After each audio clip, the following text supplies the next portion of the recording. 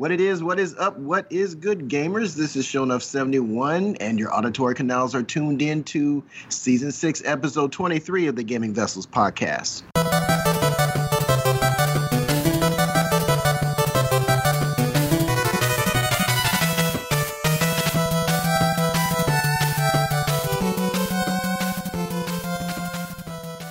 And as usual, I am not in the digital studio alone. Along with me are my partners in crime. We got Dez, a.k.a. the Bay Area Terror. What's going on, brother? Not much. Just here to talk about our favorite pastime, video games. Video games. Absolutely, absolutely. And of course, our show is a no-go without Trader Joe, a.k.a. the Food Max of Gaming, who will maximize your gaming dollar. What's up, brother? Going on, man? I am coming to bring everyone my smart delivery of knowledge about the gaming industry. So. Really? We're just starting right off? Just starting right off with this? Yikes, Yes. people. Yikes. No, I'm just demonstrating. So I got some feedback after our last show, and our good listener Gerald Ocon said he'd play on Xbox with me. So you guys, if I need to take a break from the old PlayStation quadruple, I do have some friends in my time of need, but I don't know if I'll need some time of need after all the shenanigans this week. But we'll go into our news section. Definitely Yes, shenanigans. Business. They are definitely shenanigans. I'm just coming in with the. I got the social shame of last episode, so now I'm coming in to prove my worth. Remember to you too. I'm not saying anything, so I don't think that's anything with that, but okay. Wah, wah, wah. Oh, man. Okay, folks. Well, of course, as with every show, our first topic on the docket is going to be our playlist.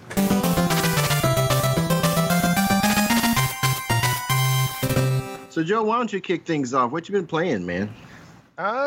Just pretty much the usual stuff, man. I got this hot new gaming monitor for my personal computer, and I've been playing nothing but Monster Hunter World Iceborne for this last week. I didn't even play any of my Microsoft-sponsored products like Windows 10 or Xbox this week. So You can't say that they're sponsored because they don't give us any money. I wish they did, but they don't. Yeah.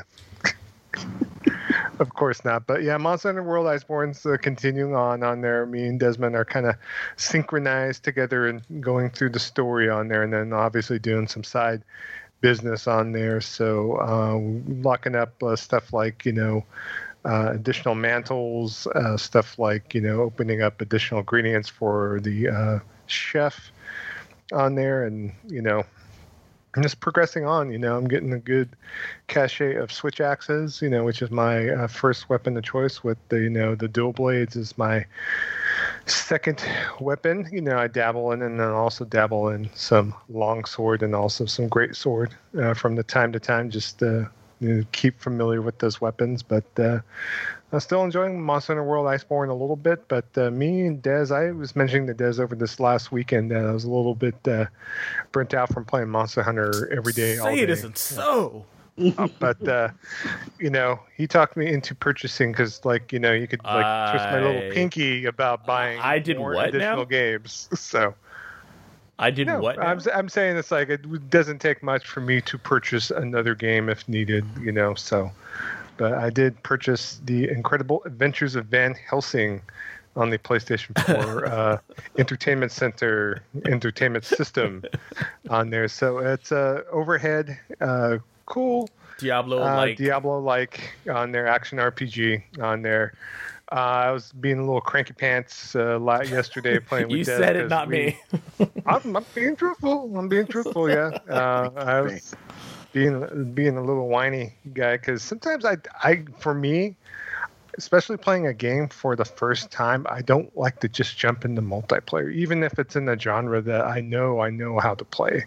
It's just I want to get used to the systems in the game first and know how everything kind of operates before, playing multiplayer. And so against my usual wishes, I jumped in. But, towards our end of our playthrough before we jumped over to Monster Hunter, I was actually getting some enjoyment out of it after figuring out the systems and whatnot with that. So I definitely would recommend purchasing it. It's on sale right now on PSN. I believe it's what was it, $4.99 for the first one, and then $3.74 for the second. I think it was $4.99, and then I think it's $4.99 and $5, and then $3 something. So they're both, they're both like way under $10. So it's a decent. I mean, I'm enjoying it. It's a decent little Diablo clone, and I mean, I'm enjoying it. It's not bad. And it's like I found it kind of interesting that the usual games of this type they're kind of slow to ramp up the difficulty at the beginning of the game. Fucking hard on here, but no, it's like they got enemies like gang rushing you like white on rice, and basically you just rolling around the map just like please don't die, please don't die, please don't die kind of situation. So it's definitely got to pull up your big boy pants at least at the beginning of the game, but. Just you come equipped because you play as Van Helsing, or I know there's a couple more other characters, descendant of Van Helsing, but you have a ghost that is following you around on there that you could equip and put additional weapons and spells and other attributes on to kind of assist you like an NPC walking around on there. And so like me and Des playing multiplayer, we had each of our equipped ghost on there with different attributes equipped, and there's a lot of room for customization in this game too. That's gameplay styles. Something that I was surprised by is there's a lot of customization in this game, and how you can do it. I found out you have your own kind of personal things that you can do to level up your characters and do different builds, and then you have stuff to level up for your companion. And then you have these things called auras and tricks, and they are the same across all the people. It looks like all the people you play, but it's just depending on the character you play, whether it's a hunter, an arcane mechanist or something who uses arcane steampunk kind of gadgets and shit, and then an actual regular old mage. It depends on depending on who you pick, it depends on what is unlocked at the beginning, but everything in the auras and tricks are the same, and you can unlock them at certain points. So again, it's a fun game, and I just went ahead and bought all three of them because they were super, super cheap. It was all this, three, full games for $12. I was like, okay, whatever. So, and I know if anyone listening is an Xbox, devotee or queues up their Games with Gold, is that this game was a Games with Gold game at some point, and also 3, the Incredible Adventures of Van Helsing 3, which just came out this year, was a Games with Gold game because it's in my queue as being one of my Games with Gold. So if you do want to get a chance to check it out, and you usually queue up your games, you might have it in your Games with Gold backlog, possibly. So, just want to piggyback on your Monster Hunter because it's better because we've been playing it. But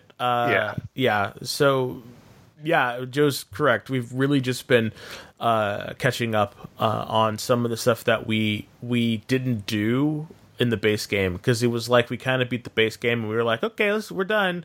At least that's how it was for me. So same thing for me as well. Yeah, it's once I was done with it, I was like, okay.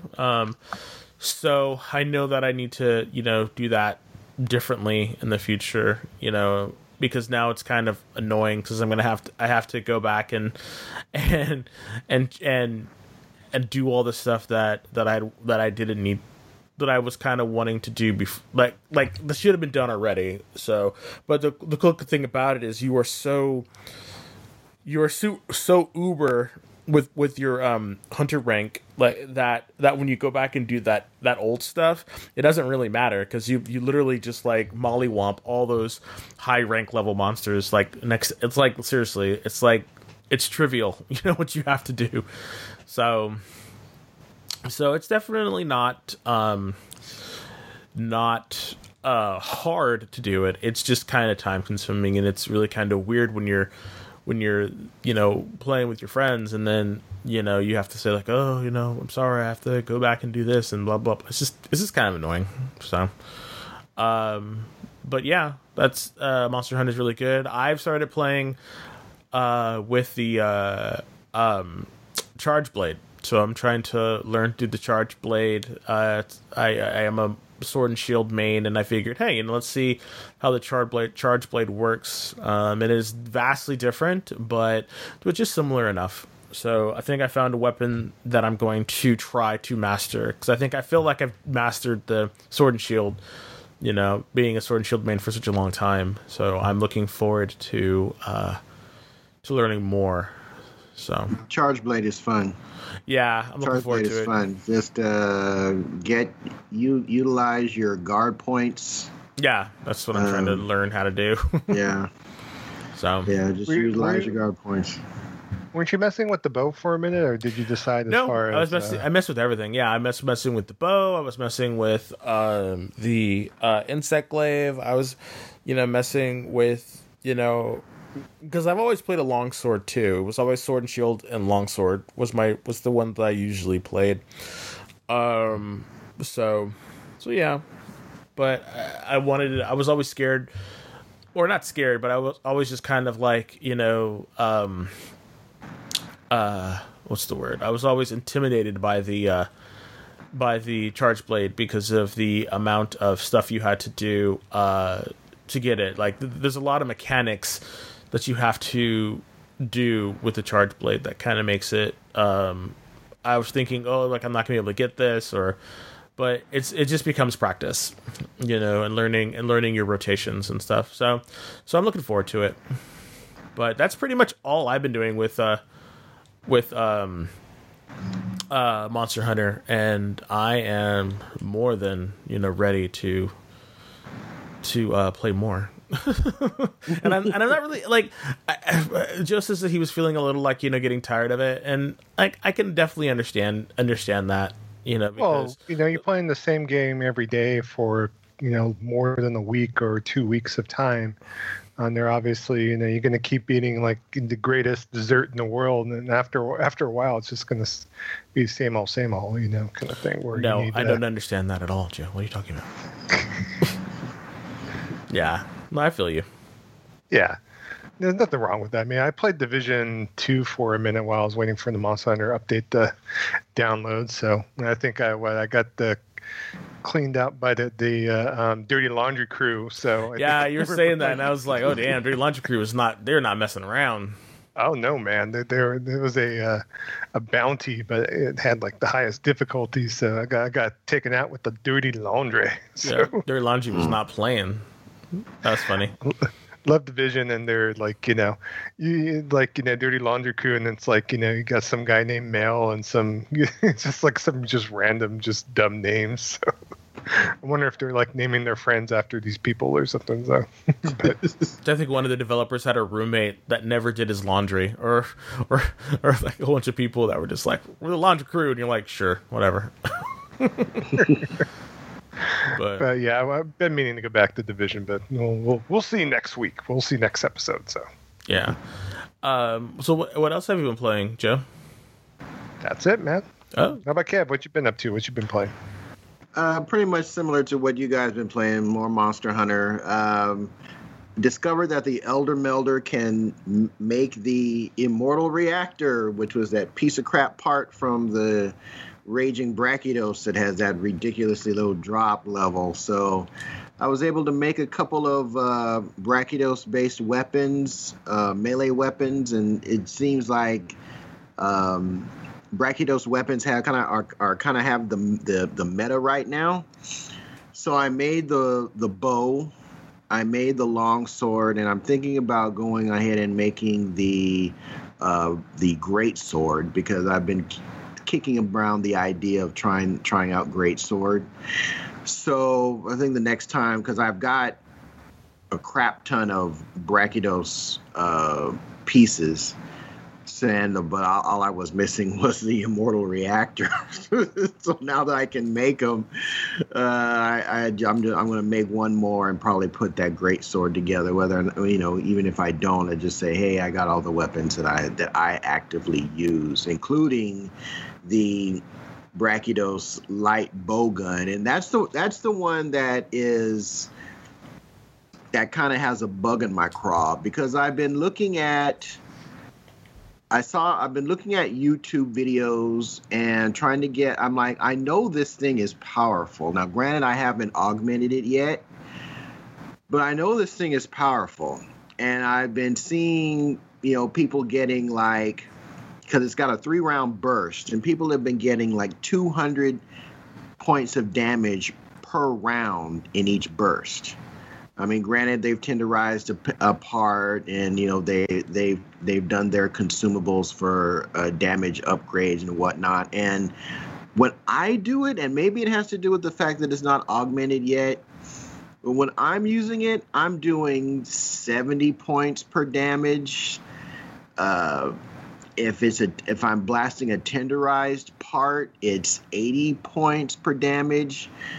I think it might have to do with. I think you have to be kind of precise with this weapon. Like, you have to know the monster's hit zones, because even if you've tenderized a place, some monsters just have crappy weak zones. And I mean, just about all of them are weak to the head, but sometimes I think that might be my problem, because I think I'm I'm trying to aim for the head, but the monster is moving and tossing and turning and charging in all these different directions. So I think that might be the problem. And since it's also not augmented yet, that could be an issue. But I've just not really been having that much luck using the Brachydos LBG, but I'll still try and fiddle around with it, see if I can get something more out of it. I also made I made the long sword, and I'm probably going to go back and make the great sword as well as the bow. The other game I've been playing is, of course, Last of Us 2. I'm at a point in the story where I think some revelations are going to be brought to light, and I can't wait to see where the story is going. Gameplay is still very addictive. I die a lot because, this is a stealth game, and me and stealth just don't make it. But the mechanics in the game kind of allow me to brute force my way through the stealth part. Nothing wrong with that. Yeah. So I wind up. I figured out kind of how the mechanic, how the what's the word I'm trying to say, the loop, the environmental loop of this game works. So like, as you go from one area to another, and there are some exceptions to it, when you're in an area and you're about to move on to the next section, there's going to be like a door that you need to really struggle to get through. And if you just go on and try and sneak by and you try to open that door, it's going to attract all kinds of attention. So the sections where you have to take people out, you just have to, you have to, I guess the best way to describe it would be mobile stealth. Because, okay, I've got a brick. I sneak up, I bust this fool upside the head with the brick, take him down. If another soldier or an enemy is nearby, they'll hear it and they'll come looking. So then I start using the buildings or using the environment to hide around and hide behind, and climbing up to different climbing up towers, and throwing Molotov cocktails at dudes from cover and burning them to a crisp. Just doing all these types of things to just kind of stay mobile and stay moving, so they're constantly trying to pinpoint my location. So I'm never in one. My thing is that I have to be of the mindset that I can't be in one place for too long. I just have to keep moving. And that's the way the game is designed. There's always these narrow corridors and these semi-blocked entrance ways that you can squeeze through that'll give you an advantage over your enemies.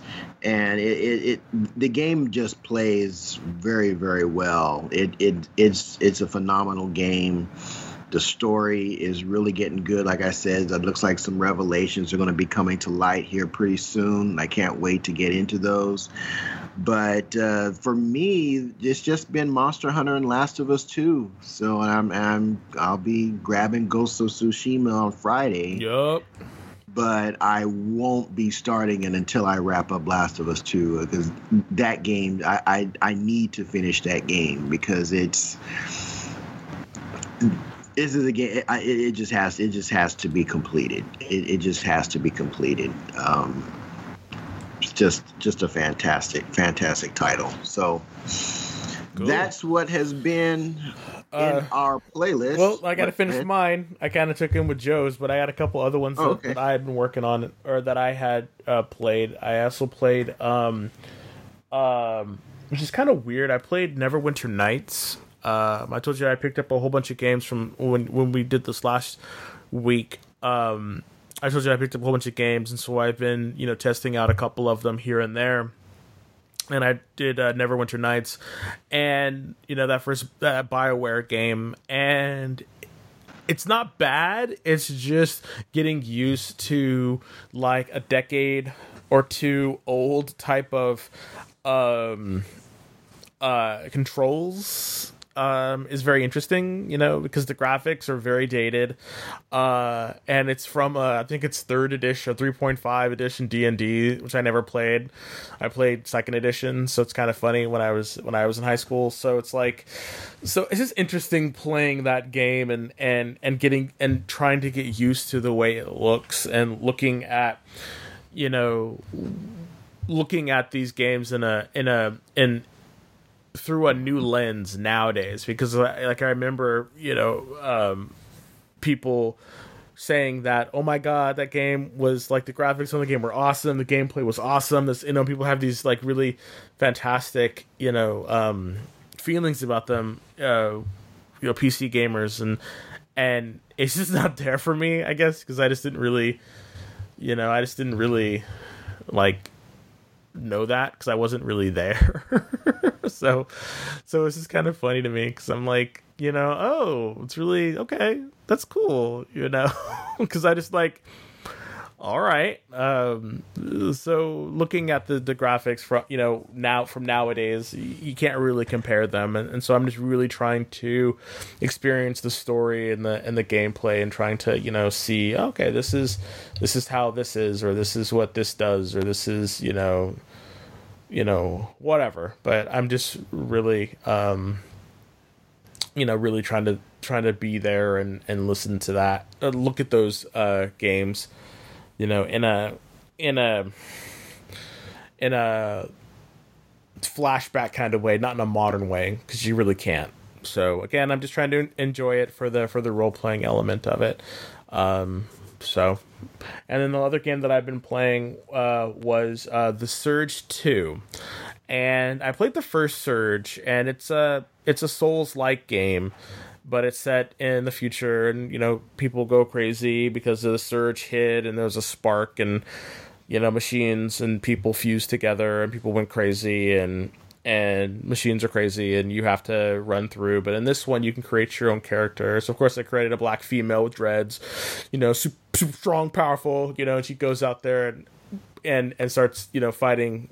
And I'm just kind of wondering, like, the game was like super discounted, like really really aggressively, and I was just kind of wondering, why? Because it's not a bad game, I do think that some of it does get a bit repetitive, and I think that's one of the things that was against it, is you can basically run in the game, like you'll run through the game, or you'll play through the game, and once you learn everyone's patterns, the game becomes really rote, and then you basically, your base of operations is from that place where you upgrade or augment your person. So you can literally circle around and kill these certain enemies around this place to augment, because like it's like a bonfire. When you go into the med bay, quote unquote, it's like going to the bonfire, and everything all the enemies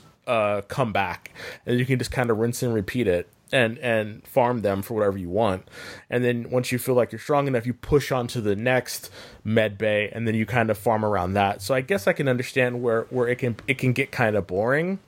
And I think I'm kind of reaching that saturated point. I thought it was very interesting at first, and I guess there's some ability to get cool augments or weaponry or whatnot, but I don't know if I'm there yet. So again, just trying to see if there is going to be any legs for the Surge 2, and I'm not really sure. And the last game that I looked at but didn't play was I forgot that Joe had bought me Fallout 76, and he had put it into, and he was going to mail it to me, and so he put it in a bubble mailer and had everything ready. But then I went to Fresno and picked it up, and it was in my backpack, right? And so today Paul and I were looking for something, and I said maybe it's in my backpack, and Paul goes in there and looks in the backpack and pulls it out and says, "Hey, here's this thing you got from Joe." And I was like, "Oh, crap, I totally forgot it was there." So I opened it and looked at it, and I was like, "Oh, it's Fallout 76. Nice. Yeah, it's our listener, Gerald Ocon's, one of his favorite games of 2019, 2020. So I just kind of looked at it, and I was just like, meh. And I was like... So I don't know, maybe I'll play it again, or maybe I'll play it. I have never played it. Maybe I'll play it, maybe I won't. I don't know, more so was just to see if Joe would actually spend the money on me to buy it, and he did. And I was like, oof, now I feel obligated to play it. Well, it's all $4, so I mean, you do what you need to do, but you're like, I haven't played it yet. You're like, I don't care, buddy. Myself. That's funny. I was looking, because with the most recent DLC, everyone's talking about how much better it is, and so $3.99. It's like less than the price of a fast food combo. Yeah, so, $3.99. Are you out of your mind? Cheap. So I said, okay, whatever. So.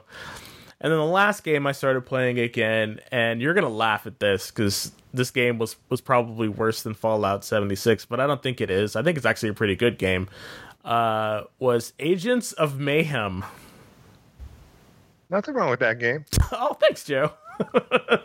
So, I'm a comic book fan, and I think that game was a lot better than people gave it credit for. I think a lot of people were just pissed that that game wasn't a Saints Row game. So, but regardless, I'm going to play it again and see if I can beat it. I really enjoyed the game. I enjoyed the color palette. I enjoyed the characters. So we'll see. But that's all. Multiplayer game? I don't think so. No, I don't think so. I think it's a solo player game, and I think it probably would have been better with multiplayer, but I don't think it's a multiplayer game. I can check later if you want, but yeah, that's what I've been playing. So yeah, whenever you're ready, Kev, we can just move on out. Alrighty, so Joe, of course, just checked out with his fingers of lightning and said that Agents of Mayhem is actually a one-player game. And again, like I said, it probably would have been better if it had been two-player, but oh well. So that's all I've been playing, Kev. Well, all right. Our next topic on our docket is going to be the news.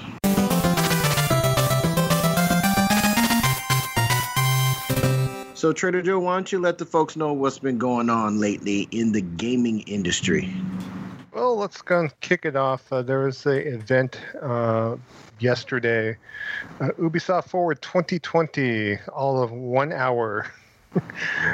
live cast, and they had a pre-show as well. Nothing too amazing on the pre-show. They kind of showed Trackmania a bit, which is a reboot of that particular game on there on the PC, and it's free to play, and it actually looks decent. So, I might be checking that out. No word as far as if it's going to come console-wise, but I don't know if you guys are familiar with Trackmania, but basically it's like a slot car racing game, like kind of like almost like a Mario Kart-ish game. But Yeah, this is so much I've more played it. because you could create a bunch of tracks, and basically they're showing how easy it was to create tracks with this thing. And I know I was going through a Rosetta thread with a lot of people out there just putting different tracks into rotation, including a lot of Mario Kart inspired levels. And I'm kind of curious to check it out. I know Giant Bomb's all into it right now too. So, but pre-show was kind of rote a bit. One thing that Ubisoft was doing is that if you logged in and watched this event at least 1 minute, that you were able to get a free copy of Watch Dogs 2 for the PC. And wouldn't you know it, once the event started counting down after like the 30-minute mark, everyone that was logged in was automatically not logged in. And so there was a lot of messaging going back and forth as far as if they were able to log in to get the freebie, but they finally got that resolved on there for that. So, and going on to the event itself, pretty much there was 3 major highlights in my opinion. There were some other updates, including Rainbow Six Siege, as far as some of the other Ubisoft games like Might and Magic, which is I have not dabbled with whatsoever. There's some new Tom Clancy mobile game with Sam Fisher in it, which probably burned the soul of everyone waiting for Splinter Cell to come back, but say la vie on that. The first major trailer was a little introductory movie for Watch Dogs Legion on there, and so obviously they played that short movie and then went on to talk about the gameplay a little bit on there. And so one of the things that was shown in the last E3 trailer for Watch Dogs Legion was that you're able to go ahead and control any of the characters in the game, and every NPC you could take over control of has their own backstory, personality, dialogue, and narrative on there. So, and then basically by your choice of whatever NPC, you could take different approaches with the collective missions that you're doing to obviously get over the enemies in the game, which is basically you're dealing with like a dystopia based London where basically Big Brother's on the march on there, and so you're joining the revolution to overturn these totalitarian type enemies if need be. So game is supposed to be out on October 29th on there, and so on the stream itself we had an appearance from the Xbox CEO himself, Mr. Phil Spencer, and talking about smart delivery and about the ray tracing abilities of DirectX 12 on the Xbox Series X on there. So, but out of all the games that were shown at the Ubisoft Forward event, this is probably the one I'm most interested in on there. I don't have that much like prior reference with the Watch Dogs series per se on there. I might buy this day one. It just depends, if I could free some time to play it if need be on there. So there was some confusing messaging after the event about it, because a lot of people were, of course, asking about the forward compatibility for the PlayStation 5. Of course, because of the smart delivery marketing spiel on there, there is no reference to the PlayStation 5 version of Watch Dogs Legion in any of the event marketing on there. But obviously on the website and other places, it was stated that both the PlayStation 4 version will upgrade the PS5 automatically for free.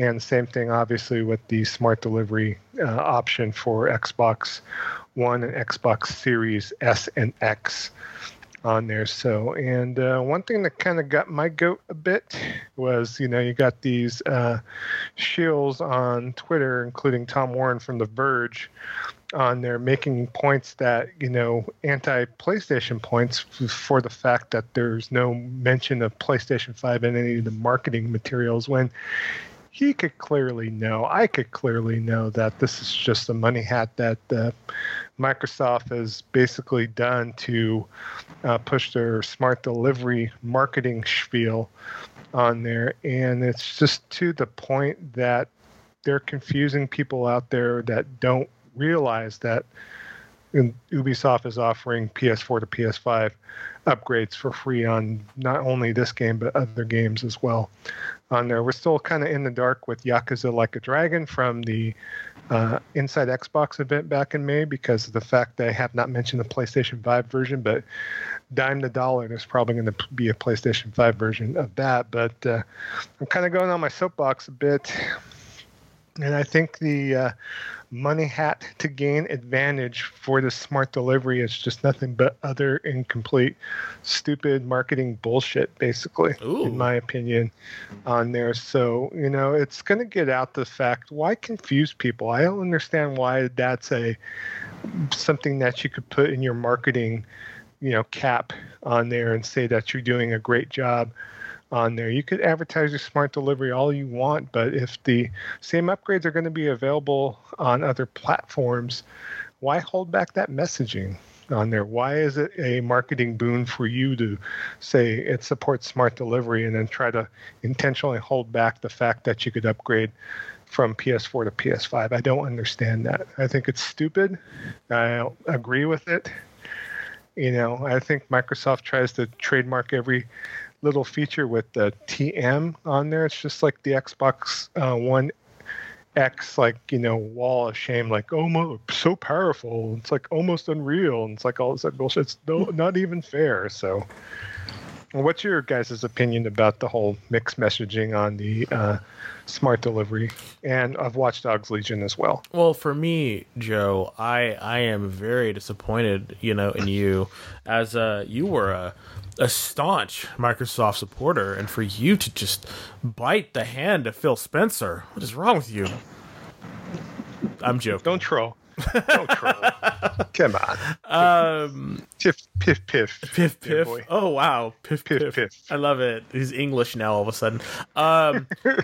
No, you basically... Watch Dogs Legion is based in England. So, well, that's true. Just keeping the spirit of the... That's true. Of the game, per se. So. No, I'm thinking it's honestly because it's like, why? Why let anyone else know how cool your stuff is?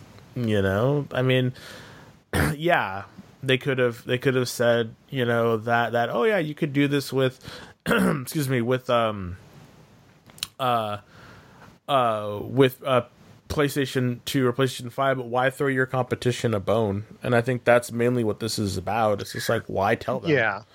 I why? Understand not mentioning it in the actual event itself, but on the marketing materials. It's just marketing materials. Mm-hmm. It should state everything that it's available for. So you look at the Watch Dogs Legion marketing materials. You look at the Assassin's Creed Valhalla marketing materials. There's no PS5 logo on it whatsoever, even though if you go to the website and do a little digging, you can see that obviously you'll be able to play it on PlayStation 5 if you want to upgrade it or get a PlayStation 5 version of the game on there. I just don't see why that's something that they would have even built into their contract with these companies that they're obviously paying for some sort of advantage on there. That's why you have Phil Spencer coming on all these different live streams, obviously doing his thing on there. But my question to you, I'm sorry, go ahead. I didn't mean to cut you off. You were saying. No, go ahead. No, I'm just saying, do we know what it's going to say on PS4? Is PS5? Is PS5 gonna say, also can be seen or used on Xbox?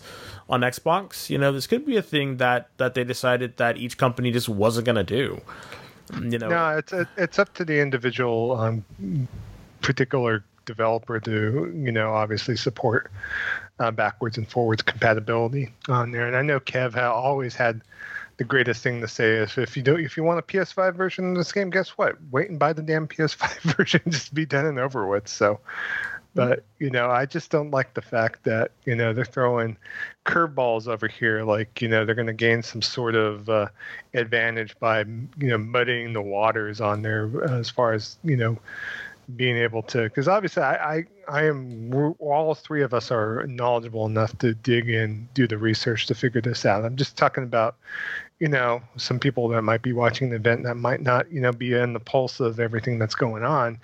I was watching all the hubbub on Twitter a little bit, and people were commenting, that sucks that Sony's not offering, this version to be playing on my PlayStation 5 if I want to upgrade, and, so on and so forth. So on there, and you're just seeing the different back and forth. Obviously I shouldn't be paying attention to what's on Twitter, but at the same time, it's just funny to see even myself with the confusion of if there's going to be a PlayStation 5 version of Yakuza Like a Dragon, which I know there's going to be, but right now we don't have any word of that. So I don't want to curtail my discussion of Watch Dogs Legion, because out of all the games at the event, this is probably the one that I would buy day one over anything else that was shown. So yeah. Here's the thing, though. This is the difference between the way PlayStation does marketing and the way Microsoft does marketing. See, Microsoft got this deal, and we'll just cover it up with our double speak, our cross-buy double speak trademark nonsense. When PlayStation gets a third-party deal along with their marketing, they usually get something that actually installs value to buying that game on that platform. The best example of that has been Destiny. I mean, the deals that Sony locked down with Destiny all but made that game a default PlayStation exclusive. I mean, missions, they locked down strikes, they locked down weapon types. I mean, not weapon type, but weapons. They put their money in stuff that actually meant something, whereas Microsoft is, let's put in the marketing. We won't mention anything else, and so it confuses people in the marketing. I'm not going to, it's too bad that, that PlayStation is not going to offer this same deal for their customers. And let's not assume that everybody that said that wasn't an Xbot, this faux concern that goes on in the gaming community just cracks me up. One thing, I'm sorry to interrupt you, Kevin. Yeah, but that's the difference. Microsoft wants, and this is what's so crazy. Microsoft used to be a shark in bloody water. They used to lock down exclusive content. They used to, Call of Duty on the Xbox 360. It was the equivalent of Destiny on PlayStation 4. They used to go after third-party exclusive deal content like that. And now they spend all this money, and I get it. Microsoft has more money than anybody in the universe, apparently. So it probably doesn't make that much of a deal to them. But this is not instilling value into someone buying the Xbox version of these games. They're not getting they're not locking down any exclusive missions or modes or hell, not even skins. How much would it have cost to have like a version of Master Chief running around in London just for craps and giggles?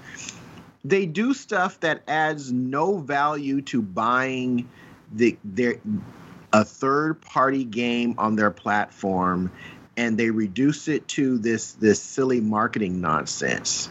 And whereas other platforms like Sony with PlayStation actually put value in the consumer's hands for buying a third-party game on that platform. It's absolutely crazy. I don't know who's in charge over there with landing deals.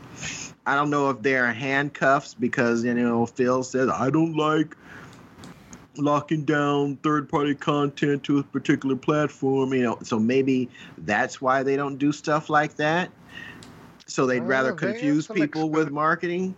But they have exclusive deals for certain indie developers and that kind of thing. They've locked down certain games from being out on the PlayStation. So it's even they could talk the talk, but they definitely don't walk the walk. They do the same thing, but they're obviously not doing it with AAA stuff as of late. They're doing it mainly with indies and stuff that they're fostering, like, Deep Rock Galactic, the game that me and Dez dabbled in like about maybe 6 weeks ago. That has not made an appearance on the PlayStation console yet, or any other consoles besides the Xbox. So they're doing what they're doing on there. I just, another thing after this event, Tom Warren, again, this guy from The Verge that is a major Xbox, supporter per se. It's like shill. Let's just call him what he is. He's a shill. Yeah, unpaid. He went on and basically said, how come Ubisoft is not supporting the PS4 to PS5 disc version? So basically, he was beefing because of the fact that if you bought the PlayStation 4 version of Watch Dogs Legion and you wind up getting the digital edition of the PlayStation 5, that you won't be able to upgrade your version of the game because you need to have the disc in the system for it to authenticate that you own the game. And so he was trying to bark and basically throw up a pseudo dog whistle because of the fact that, this is something detrimental on there. I know once Lockhart is announced, and it's not going to have a disc drive if you buy the Xbox One disc version of Watch Dogs Legion for your Xbox One system and you want to play it on your Lockhart on there, your discless version. I don't think Ubisoft will be providing you a digital code, Scout's Honor, that you're not going to basically use and sell your disc back to GameStop or wherever. So I don't appreciate them just taking a look at the trolling, of course, from someone from a major media source on there. It's just a bunch of booty ass bullshit, in my opinion. So, man, off my soapbox. Booty ass bullshit. Okay. Booty ass bullshit. Yes. Yeah, I mean, I'm of the opinion now that gaming media is a joke in and of itself. It's like, Fair and Balanced. It's a joke in network in cable network news. So, this is the same company that's going to have like several freaking boxes available for purchase. So, are we not? It really shouldn't be a surprise that they're muddying waters with unimportant stuff like marketing terminology, like smart delivery. When little Timmy sends mom and dad to GameStop to get him the new Xbox, mom and dad who don't play games, they're going to have to figure out, do I want a S, the X, the Series X, the Series S, or whatever they're going to call the Lockhart. So muddying the waters is just seemingly what Microsoft seems to be good at right now. So I guess you got to go with your strengths. That's the only, because they damn sure ain't making any games. They damn sure ain't making any games that are worth a damn right now. Whoa. So we gotta work with. I mean, look, you end in the generation with Grounded, and your competitor is ending it with Last of Us freaking 2 and Ghost of Tsushima. Tell me I'm wrong. Well, that Bleeding Edge too, of course, but Stop it. But let's go on. We kind of killed that thing with the quickness. But another thing about Watch Dogs Legion that I was kind of surprised about, but Ubisoft is giving some value with the season pass. So if you do get the season pass, you do get obviously a new story expansion, additional missions on there, but you actually get the first Watch Dogs Complete Edition for free along with that, and it's going to be available on both the PlayStation 4 and also a PlayStation 5 version of Watch Dogs as well. So I don't know if that's something good or bad. Did you dabble in the first Watch Dogs, Kev? I played the first one. It was trash. Okay. Skip the second one. Which I've heard is actually kind of good. It's on sale for $11, so I picked it up, or for like $12, so I picked it up. I've yet to play it. I did not play the first one at all. I heard it was garbage, so I just was like, never mind. I think I think it was free on PSN or something. I might have got it. I don't know, but no, no. I am more interested in Watchdog Legions than after watching the Ubisoft Forward than I was when it was first announced. I will say that much. Yeah. My curiosity is kind of piqued with regards to the game. Is it going to be a day one D1C? I doubt it. No, but anyway. I am curious about the game, so it'll probably be something I pick up on a sale. There you go. Good deal. Okay, Des, why don't you bring us the news about Assassin's Creed Valhalla? Alrighty. So we call this what is it? Assassin's Creed Watcher Edition or Witcher Edition? Okay, yeah. Come on, that's pretty funny. Much. Come on, y'all. Pretty much. So they actually revealed actual gameplay. And the article that we're speaking of is from PC Gamer, in which they're giving their review about it, and they basically say Assassin's Creed Valhalla wants to be Witcher 3, but with deeper combat and the occasional climb. And I mean, I watched this gameplay, and I have to admit that it reminds me a lot of the Witcher and how he attacks and how they move around and how the targeting looks. Now, mind you, I'm not an Assassin's Creed person. I don't watch Assassin's Creed. I didn't play Assassin's Creed. I never really got into it. I thought the whole Animus thing and going back, and I thought that original concept was kind of cool, and how you did that and reliving your ancestors. And I thought, okay, that's kind of cool. But now it just seems like that trope, I don't understand why they have to have that as a part of it, and I just feel like that aspect of it just doesn't need to be there. And so to find that it's continuing on with Odyssey and then Origins and also other stuff, I was just kind of I was hoping that they've devolved themselves from that, but they really didn't. And it looks like you're not really an assassin at all. I mean, you can shoot arrows, and kind of assassinate people, but it's much more of it looks like a much more of an aggressive game and how you're running around. I mean, it really kind of it gave me For Honor kind of vibes as well. I don't know. I just don't think that this gameplay trailer and what it showed made me want to play it. I hate to say it, but the one word that kept flashing in my head was generic. Like straight up generic. I don't know. Like, I know we have various different various different gaming lineages or gaming systems or gaming series that have a certain play style and a certain look and a certain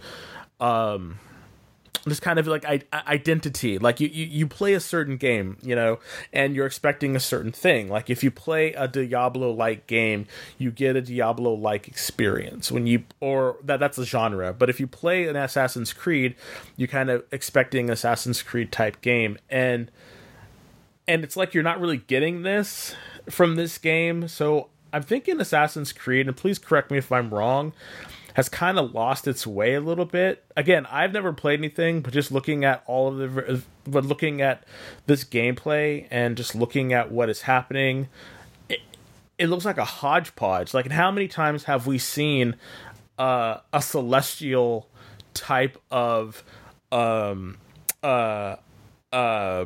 assignment allocation tree?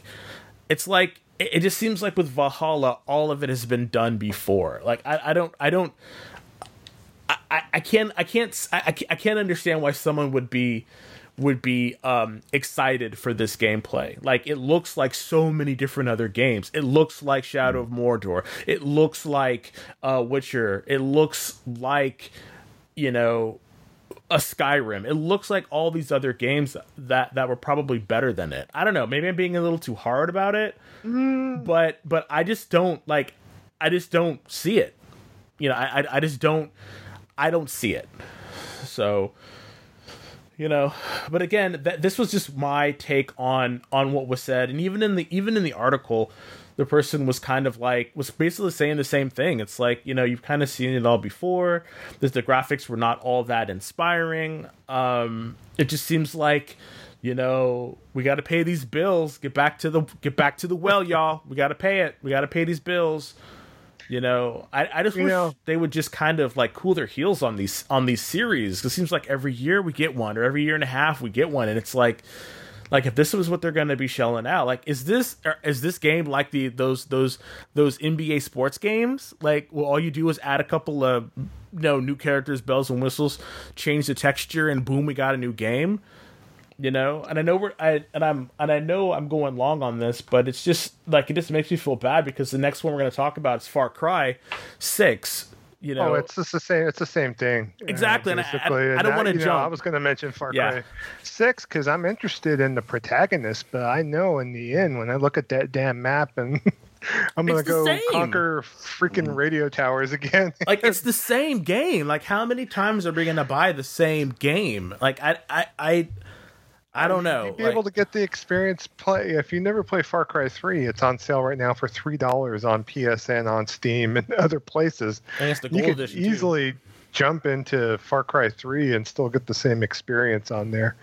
They're trying to keep people that still play these games. Obviously, Kev, you could probably reiterate that Assassin's Creed has lost its way. I mean, you're dealing with a game that has over 1,000 people working on it. You know, it's bound to be mass produced. You know, I still want them to breathe a little life in it, you know, like if they actually, you know, care about what they're doing, and they probably do. It's just, you know, these games are always beefy, always a lot to do. A lot of fetch quests, a lot of, you know, back and forth to different places, you know. I know they said that Valhalla doesn't have a lot of side mission content, so at least they're trying to give a more streamlined gameplay experience with it. But, you know, it probably is something to me. I already have Origins, and, you know, I already have Odyssey in my backlog, and it's like nothing that was shown to me with this particular game is going to make me want to play this game first before playing any of the other games in the series. And that's just kind of saying that I don't know how much this thing is really evolving Assassin's Creed. It's just basically another Assassin's Creed game. So yeah, that's how I look upon it. Same thing with Far Cry. The trailer was pretty cool. Screenshots were okay, but it looks like they were you know, bullshotty a little bit, meaning that, you know, it seems like they took the game at its highest resolution on the most bells and whistles graphics card, and even embellished it a little bit from the screenshots. So until I see this thing in motion, I mean, I don't think it's going to be a day one get for me either on there. So Kev, any opinions on either Far Cry 6 or Assassin's Creed Valhalla? Let them have it, Kev. So Valhalla is just Odyssey reskinned that's still, you got Romans in Odyssey, you got Vikings in Valhalla. It's literally Odyssey reskinned. Because I was looking at the combat, and I'm like, yeah, they jocked the transportation system from Witcher. They jocked the interaction from Witcher. The decision makings. I mean, they even look the same from freaking Witcher. The only difference is like font and font color. And I think Witcher had more options, at least in the at least in the conversations that they showed you between your protagonist and that king that they're allied with. So, okay, they jock The Witcher. So they copy and paste The Witcher 3. All right, great. But the combat, I'm like, why does this combat look so... Because I was talking about it to, I think you guys, I was like, there's no parry system. You can double wield weapons. I don't see no parry. You know, yeah, you can use shields. I don't know, maybe if they're doing something like that. And then it hit me listening to you guys talk about it. The combat is straight out of Odyssey. That's why the Viking dude or the girl dashes around the way they do. There's no real blocking if you don't have a shield. The whole thing is just reskinned Assassin's Creed Odyssey. That's it. And looking at the stuff, oh, well, you can fish. Oh, gee, wonderful. Just what I want to do. I want to go fishing. Oh, well, but we know that people understand that you don't really assassinate nobody anymore, but you can put on a cloak and walk in groups. Come on. I know they're showing part of the 30-minute live stream after the event was over that they showed like an instance where you could go on this like, you know, beach and stack stones to relax. It's like I'm sitting there. It's like, okay. I'm thinking, okay, so I'm playing Viking Jenga to kill time because there's nothing else better for me to do in the game. Stack rocks and fish. Because the game is so damn generic. Why? Because you just copied and pasted the combat from Odyssey into the game that is already a straight up jock of Witcher 3. Come on, Ubisoft. This is, I mean, and here, and what's so funny is that the rumor, I don't know if it's been confirmed or not, but we're talking about possibly paying $70 for quote unquote next gen games. Yeah. Y'all gonna say you gonna charge me $70 for Valhalla? Nah, I'll pass. Holla at me when that's $20. 15. Get the PS4 version, upgrade for free. Or you could use your smart delivery. So I mean, there was just no ingenuity. There was no building upon a precept, building upon what worked. I mean, I played Odyssey a little bit. Also, ironically, on the Xbox One, and I just got the combat was just kind of Okay, so she's got okay, the male or the female Roman soldier that you're using in Odyssey has a 300 Spartan kick. What does the Viking have in Valhalla? The 300 Spartan kick. Same damn animation, same damn reaction to whomever you kick. So what you're telling me is that there's no intricacies with the melee combat, but I stick my foot out and some dude who's coming at me with a broadsword just goes flying across the screen. Gee, just like in Assassin's Creed Odyssey. This is no. Okay, so now we know about Odyssey, but what do you think about Far Cry 6? Far Cry You gonna get it too? You gonna get it too? Hell no. No.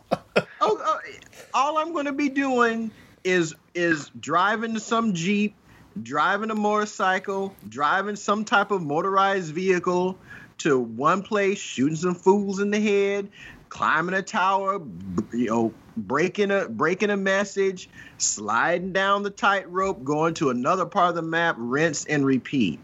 The only way I would get Far Cry 6 is if it's a more focused, linear experience. But then it wouldn't be a Far Cry game if it was designed that way, right? So, no. Yeah, more information about Far Cry 6. They basically took like Cuba and the Caribbean cities as kind of an example. You're playing a island called Yara on there, and you play as either a male or female character depending on what you choose on there. So they're not sticking with a particular silent protagonist this time on there, but basically you go on the island. That's how it was in the 5th one, though. You could be a male or a woman. A male or a guy. Cool. So yeah, that was something that they added in. It doesn't really matter because you can't see your character anyway, but it's still good. Yeah, and it's kind of inspired by Cuba, so they said to expect some unconventional weapons due to trying to make do with what's available on the island, including having vehicles and animal companions, of course. Typical Far Cry stuff on there, and they're making a big deal with the particular actor that they got to play the main villain. It's just played by Giancarlo Esposito, the guy that was in Breaking Bad and Better Call Saul on there. So,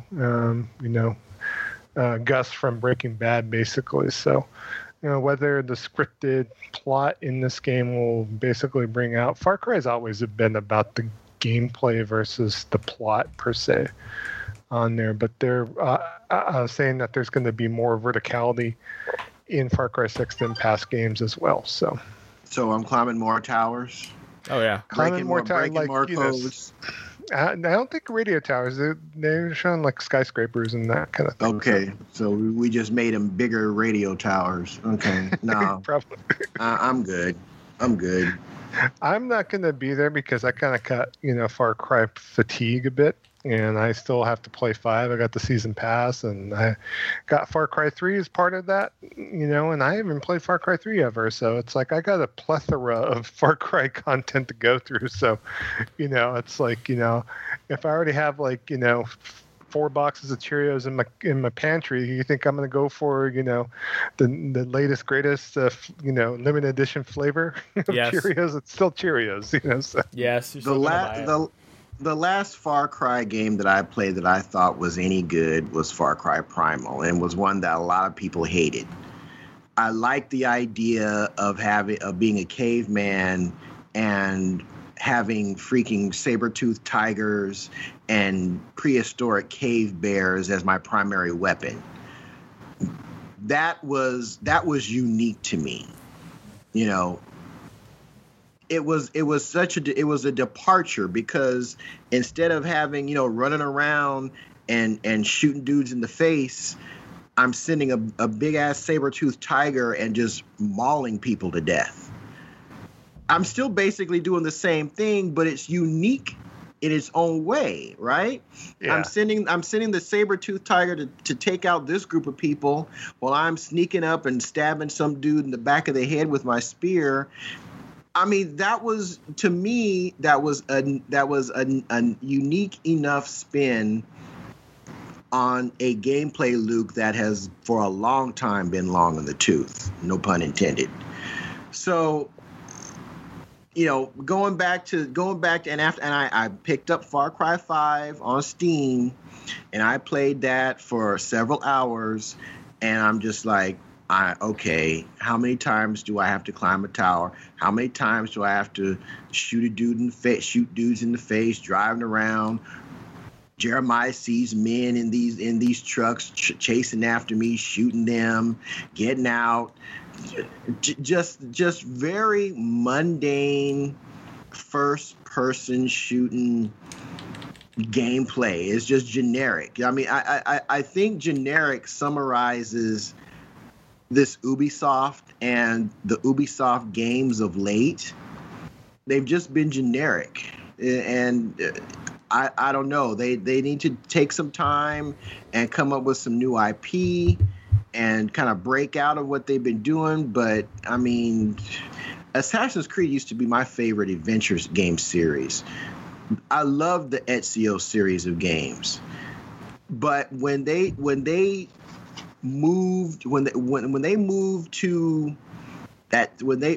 journeyed, actually the last Assassin's Creed game that I played that I liked was Black Flag. I thought that was great. But everything after that, not so much. Not so much, because it became less and less about assassinating dudes and more about just, I'm going to go kill all these dudes, beat them up. I mean, if you're going to make a brawler, make a brawler. Just don't call it Assassin's Creed, because it's not Assassin's Creed anymore. So I don't know. It's Ubisoft. And Yeah. there was a missing Ubisoft game that I was curious about. There was quite a few, actually, in my opinion. I was looking forward to, including Beyond Good and Evil 2. I was also looking for more information, possibly on a new Prince of Persia, but that's just a pipe dream. But of course, also Gods and Monsters, which is their more of a action adventure Zelda type game, which hasn't really been mentioned for a while. But also a game called Skull and Bones. And Des, you have some more information about that, right? I do. So it looks like Skull and Bones was a game that was announced way back at E3 2017, and we got a glimpse of it a little bit in 2018, and then it was completely shelved for about 3 consecutive years before we finally got a little bit more information about what was happening with this game. And unfortunately, I think it's going the way of what they're calling, and you're gonna love this, Kevin, live game model. And you know one of the most famous live game models Free is to play. No, one of the best live gaming models is Fortnite. Yep. So it looks like it's taking inspiration from Fortnite, and this new Skull and Bones is going to be somewhat like they've been taking inspiration from Fortnite, and it's been rebooted pretty much from what it was originally going to be. And so it's going to be like live, quote unquote, live storytelling elements of Fortnite played a big part in the inspiration behind the newly rebooted Skull and Bones. And this is from DualShockers. This source is from DualShockers. Man, Ubisoft is the most consumer-friendly company. They are saving me so much money. Well, because I'm not buying their crap. Well, and from this is pro-consumer. Yeah, and from this that money, Ubisoft. From this article from this, I'm quoting an article from DualShockers. It looks like the source, whoever would mention this to DualShockers, mentioned that they will have strong focus on collaboration, and Ubisoft is wanting to appeal beyond just the competitive action fans who play Ubisoft's other popular series. So I guess for me, it kind of looks like they want this to be a more casual, a casual kind of live entertainment, maybe that you can play with your family, or younger kids. Maybe I'm not really sure. Maybe Sea of Thieves. Yeah, it says it features about to say. Yeah, stories, quests, and characters that will evolve and change over time based on community actions. Yeah. So yeah. This is. Well, I loved the fact back in 2017 about all the ship-to-ship combat gameplay that they were promising, and I guess it just never came to fruition for whatever reason. So it sounds bad, but c'est la vie. That's all Ubisoft. I don't know what I honestly don't know what the impetus for this whole thing is. Like, I'm just kind of like, are you? Like, is this... Like, I don't know. And Ubisoft, of course, did not mention, and this is already pre-recorded, but they had quite a few, Me Too kind of situations. People have been, either fired or resigned, of course. But that's something more that, I'll probably talk about on GH Radio with when Mr. Chris, a.k.a. Lefty Brown. So look forward to that, but we won't get into that business here per se. So, but overall, just a big old fat dead for Ubisoft, except for Watch Dogs Legion. And even that for me is kind of like, I don't know. I just don't understand what they're doing, or what they're like. For me, it seems like Ubisoft is just status quo. Treading water.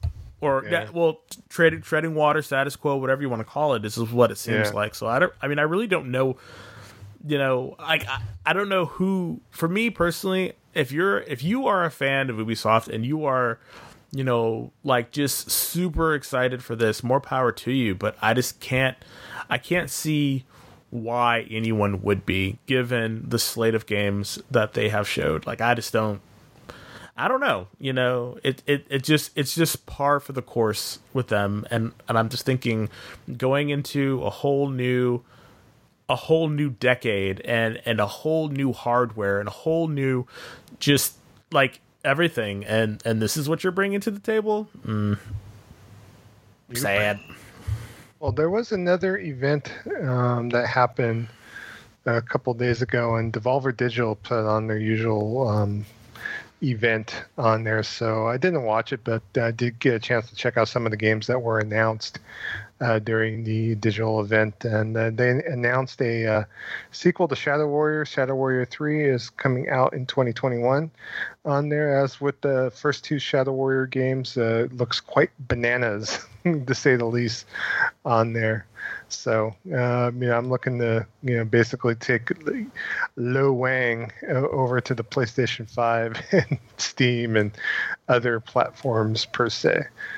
They also had Shuhei Yoshida show up on there to talk about Fall Guys Ultimate Knockout, which is coming out to PlayStation 4 and Steam on August the 4th. This is like that crazy looking like melee game with multiple players on there, if you've seen it before on there. So I don't know if you guys are interested in that at all or check that out. I didn't. I played Shadow Warrior 2 on PC. I didn't finish it, but it's crazy enough. It was kind of fun. I honestly thought I would have more fun than I wound up having with Shadow Warriors 2. It's over the top, but there's something about using melee weapons in first person that is just kind of hard to get right. Shadow Warrior 2 comes close, but it's not exact. So there's we'll see. We got to keep an open mind and see if they, knock it out of the park with this one. I dabbled in both first game and the second game, and they're cool on there, but I'm grateful that they're still continuing to make games. Hopefully they evolve this one with the third installment. So they also showed a game that I was talking with you, Des, a bit from Phobia Game Studios, Carry On there, which basically you play as basically the Thing from the movie The Thing on there, and just kind of roll through. It's like a side-scrolling action game, but you play as a big, gigantic blob of flesh and tentacles on there, and you run through and just murder people left and right on there. So, and it kind of is like a side-scrolly 2D action game. That does look kind of fun. It looks gross.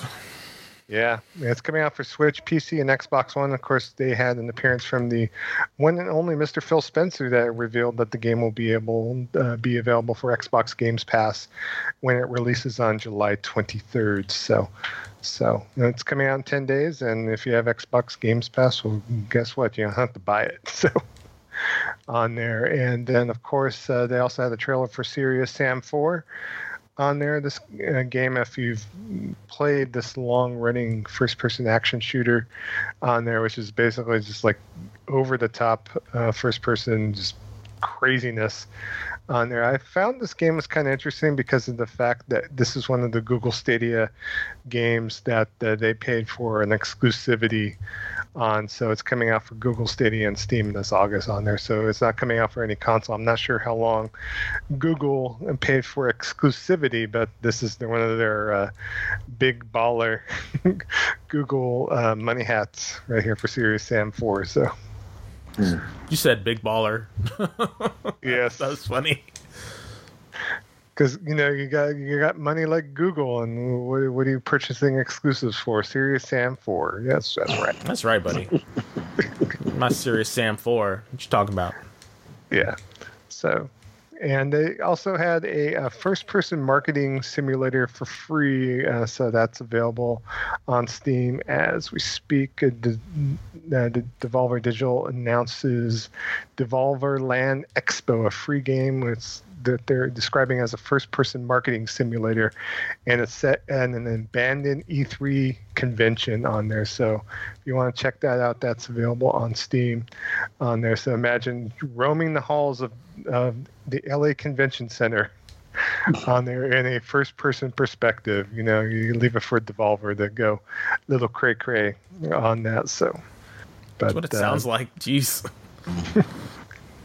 Yep, they describe it as a first-person marketing simulator set in an abandoned convention center after the annual Devolver Digital Game Expo was mysteriously canceled. So it's a little story to the free game on there. So in the game, you could explore not only the convention center itself, but multiple booth-like areas that have been themed to look like many of Devolver Digital's upcoming games on there. So, all right, and that's everything you wanted to know about Devolver Digital's event this past weekend.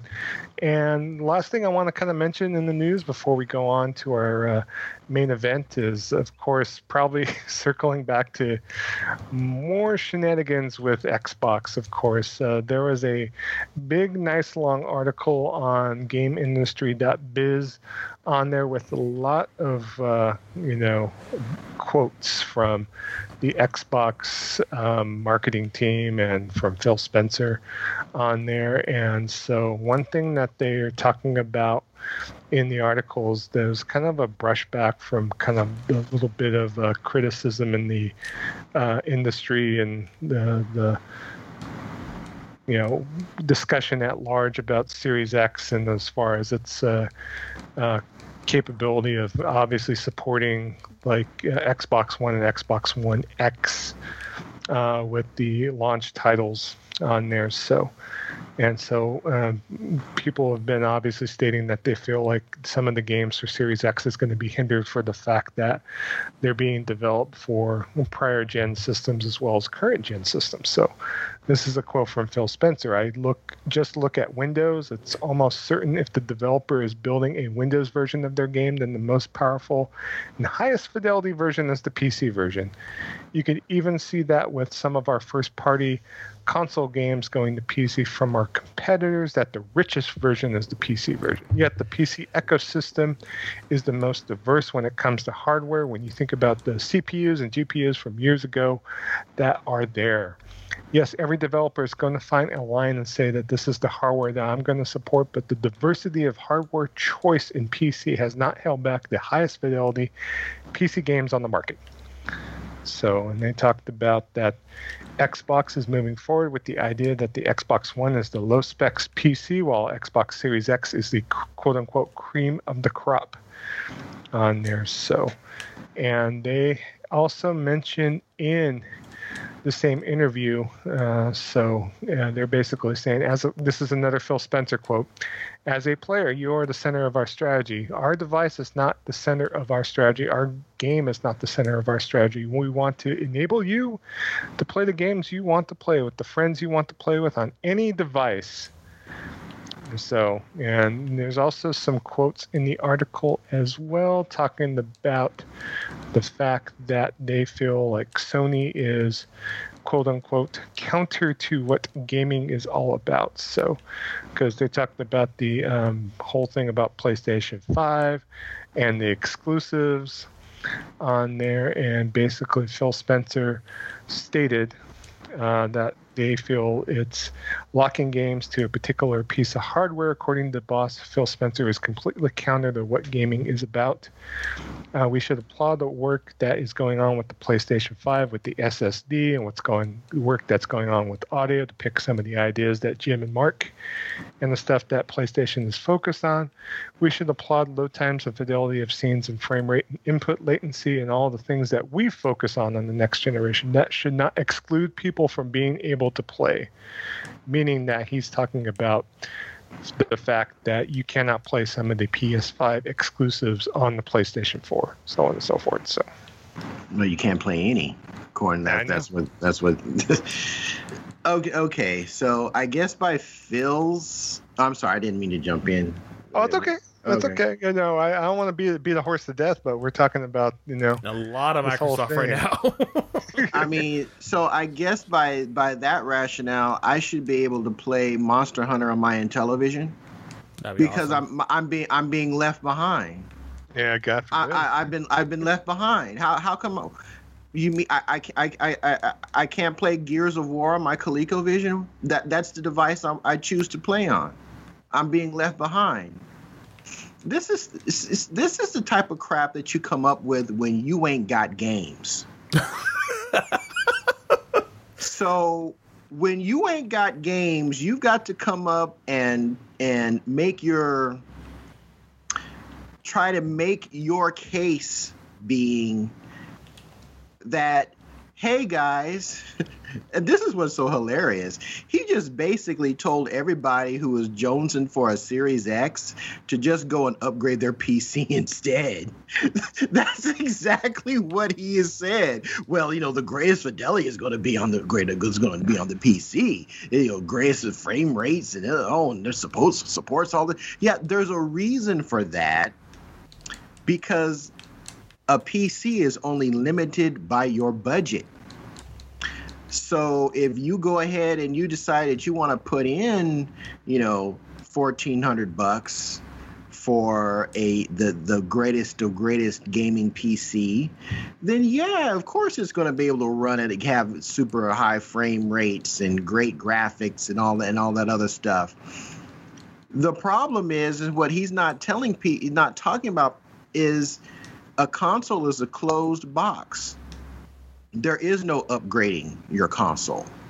There is no replacing key components. So the console developers have to be smart and intelligent to make that box as relevant as possible for hopefully as long as possible, so that and you can look back at the box that you just bought and think about the box that it's replacing and see a generational leap in technology, in graphics, in frame rate, in performance, overall performance. I mean, I saw that in the PS5 console reveal with games like Ratchet and Clank. Mm-hmm. So this is the type of stuff that you say when you ain't got no games. And I don't understand this because you just went on this this studio purchasing. You went to Costco and bought a whole bunch of studios. And are you telling me that all of those studios are just going to be making what? Is their focus going to be the PC? If that's the case, then okay, then I can understand what you said. It starts to make sense. But, or are you going to tell me that, oh, well, they're just going to be making Game Pass fodder, which is what I'm thinking they're going to be doing. Well, this is his quote. This is his like in conclusion quote, and then I'm going to read this and kind of shake my head. This is according to Phil Spencer. Gaming is about entertainment and community and diversion and learning new stories and new perspectives. And I find it completely counter to what gaming is about to say that part of that is to lock people away from being able to experience those games, or to force someone to buy my specific device on the day I want them to go buy it in order to partake what gaming is about. So basically he is throwing shade on PlayStation for the fact that they're creating a new box and that they're basically stating that they want you to come play on their new console of choice on there. So that basically it's saying that it's counterintuitive for what gaming is about, that we're about gaming and not Sony, not these other people that are forcing you to buy a new box to experience and be able to experience those games. Ain't nobody forcing you to do anything. I mean, this. That's why I don't get. I do not get. It's like no, their job, Sony's job, is to convince me man, when that PS5 comes out, I got to be there day and date. Yeah. That's the force, right? Oh, Yeah. why am I? They're not forcing me to do shit. Basically, they're why am I going to go out and spend another $400, $500, $600 on a console that has no generational leap from the box that I already got from them? Phil Spencer has they've been hyping the Series X, the most powerful. If everything he said was the case, why even do the Series X? Why do the Lockhart? Hell, for that matter, why do the 1S and the 1X? What's the point? And Dallas. by the way, when your a competitor is over 100 million and you just barely crossed over 40, you're doing something wrong.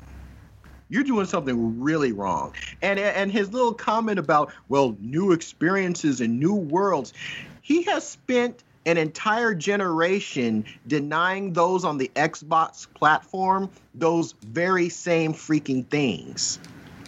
Denying them games. Well, we had to cancel Scalebound because, well, it's better for gamers that that you don't get this game that we put money into and it partnered with Platinum to develop for, and we'd rather just cancel it. It's better for you guys in the long run. Okay.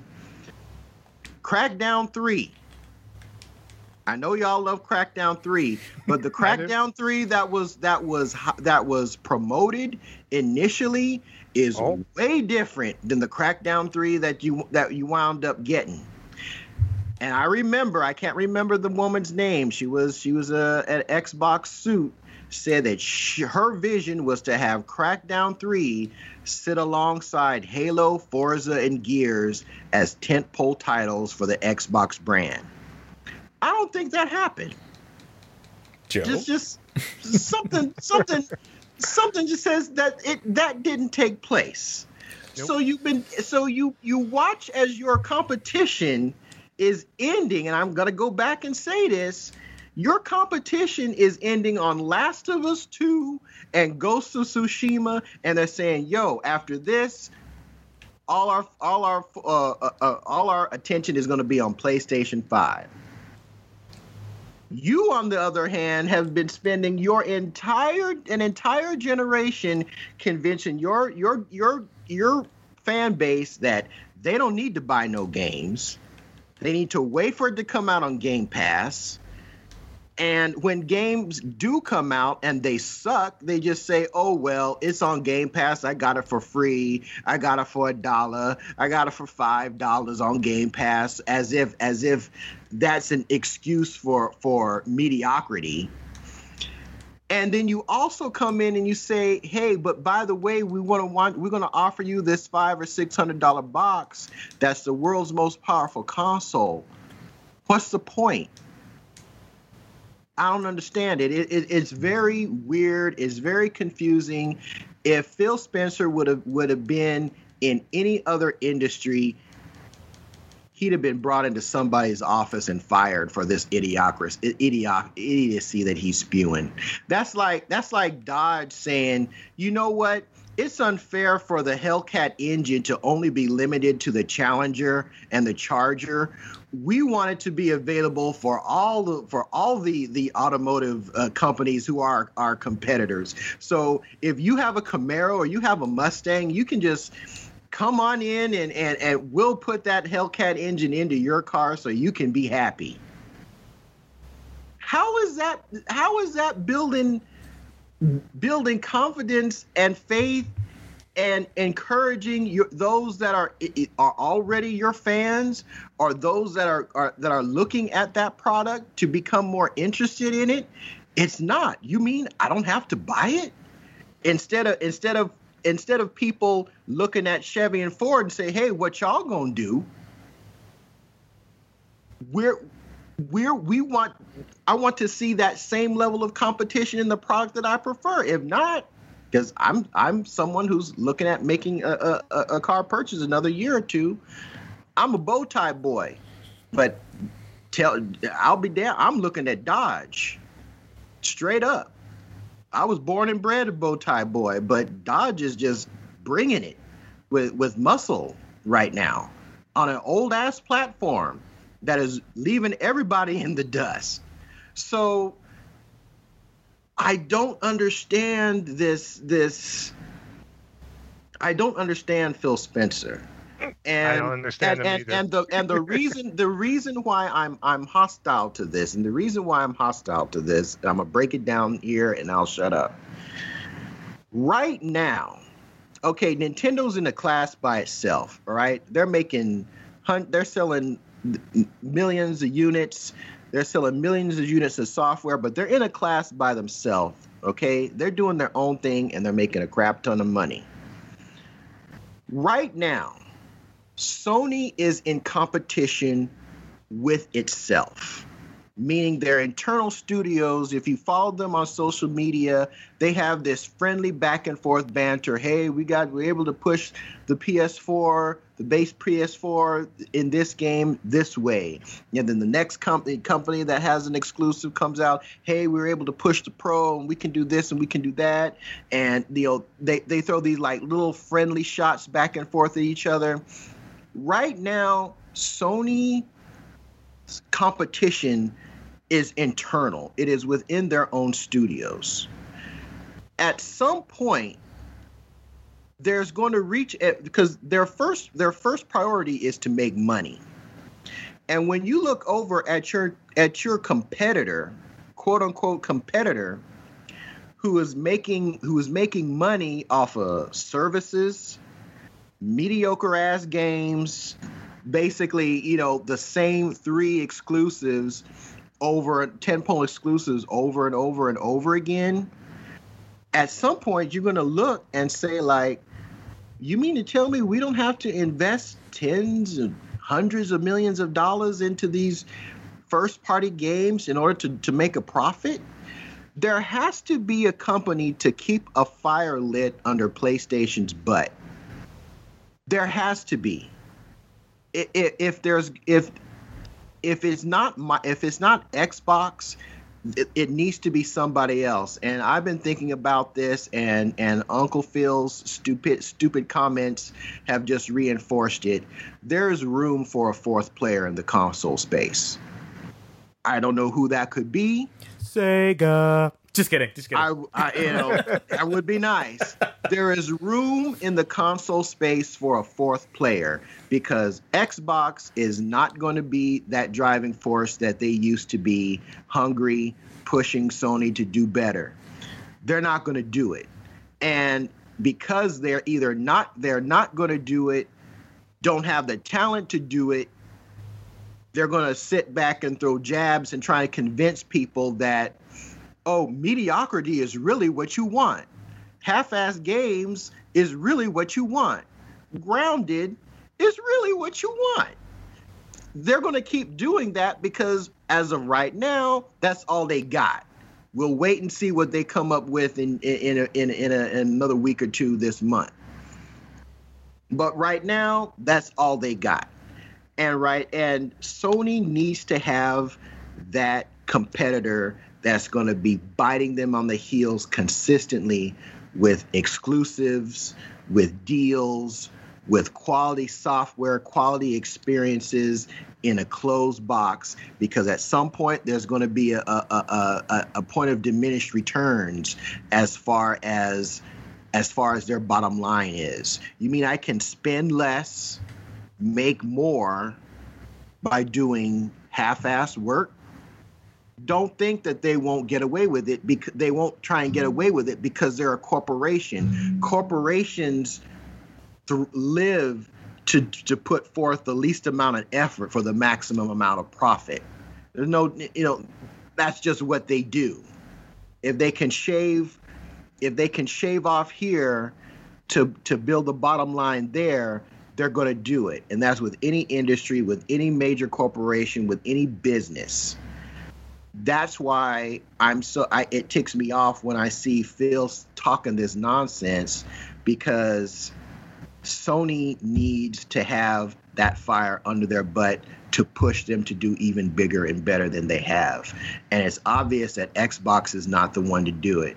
So I'm hoping that somebody, it would be nice if Microsoft would just fold up and just say, we're just going to be a content provider and a network linker, so you can have your services on our Azure data centers, and just do it that way, and let somebody else step up to the plate and do what they refuse to do. Because I want, as a PlayStation preferred player, I want to see Sony keep giving me those bangers. I don't want them to fall into mediocrity like Xbox. But without that heat, what's the point of doing that? You know, Here. Now I'll shut up. I didn't mean to light a fire under you, but yeah. I guess I did my job, right? Yeah. So, Cool. I just like all these quotes, though. I mean, this whole article is just, I hate to say, a big old shit sandwich, in my opinion, for Xbox right now. And just their messaging. It's like, there's nothing wrong with PlayStation doing its thing and saying, hey, come with us to the next box on not Xbox, the next box, meaning the PlayStation 5. There's nothing wrong with them developing games directly for the PS5 and leaving gamers behind. If you want to play the prior system games, guess what? Keep your PS4, buy your PS5. That's it. That's what. Phil, I couldn't play Super Mario World on my NES. I was left behind. That's not fair. They didn't value me as a consumer. Nope. I couldn't play Burning Rangers on my Sega Genesis, even though I never had one. Sega left me behind. That's anti-consumer. Why couldn't I play Burning Rangers on my Intellivision? They didn't value the fact that I prefer to play on Intellivision. When you take his statements and push them out to the extreme, or hell, not even the extreme, just looking at it at face value, it's just so much corporate crap speak coming out of this man's mouth. I don't get it, and that's why I said it's time for a fourth player. I don't know who it could be. Maybe it could be Apple. Maybe it could be Samsung. Maybe it could be LG. I have no idea. But it's time for a fourth player to kick Xbox to the curb and really get in there and compete with PlayStation, primarily PlayStation, because again, Nintendo plays by their own rules and their own thing, and they're doing just fine. But there needs to be somebody else in this console space, because Xbox ain't the folks to do it. Right, that is our news. So awesome. I think we had a good discussion there. Des, yeah. I'm still okay. The stupidity is still going through my mind. I'm sorry. Okay, so let me take over. Let me take over. Okay, so we do have a main event.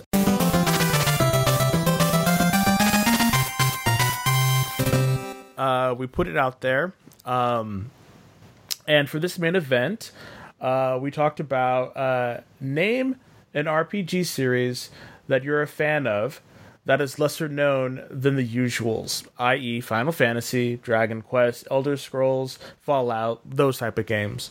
You know, big tentpole games that have, you know, a long following. The series has to have at least 2 entries, and let us know your choices, and we will discuss your favorites. So we had one person, you know, contact us and let us know. This is our dear friend Sam at Valagus. He tweeted us and let us know that his pick was the Ys series. I always said Ys, but it's actually Ys series. And I have to, you know, agree with him. I've never played it. Well, actually, I have played it. I played it a long time ago, and it's one of those series that's been around for a very long time. but that's definitely a series that I can say definitely is one that is underappreciated, and it is definitely one that is still chugging along. A couple other ones that I could think about would be the Tales series. I remember my first Tales series game was, I think it was Tales of Berseria. Not Berseria, it was the Tales of the one that was on the GameCube. I think Joe knows which one it is. Tales of Symphonia. Yeah, Tales of Symphonia was the first Tales that I played, and I really enjoyed it. But again, the Tales series, just like the Mana series, when it was those kind of action RPGs where you controlled one person and then you had to tell your other people to do what they wanted to do, and they ran around you and did stuff like that. I was always kind of sort of against games like that. Don't get me wrong, I was kind of a purist about turn-based stuff, but it wasn't until much later that I started to really enjoy that genre of RPG games. Another series that I actually really, really love, and Joe thought I was going to say Breath of Fire because that's one of the ones that I really wish they'd redo, but it's not Breath of Fire. It's actually the Shining Force series. I played both of those on Sega, and I remember beating Shining Force 2, and I'll never forget it. It was very, very weird. It was a very, very, very weird situation. I was, in high school.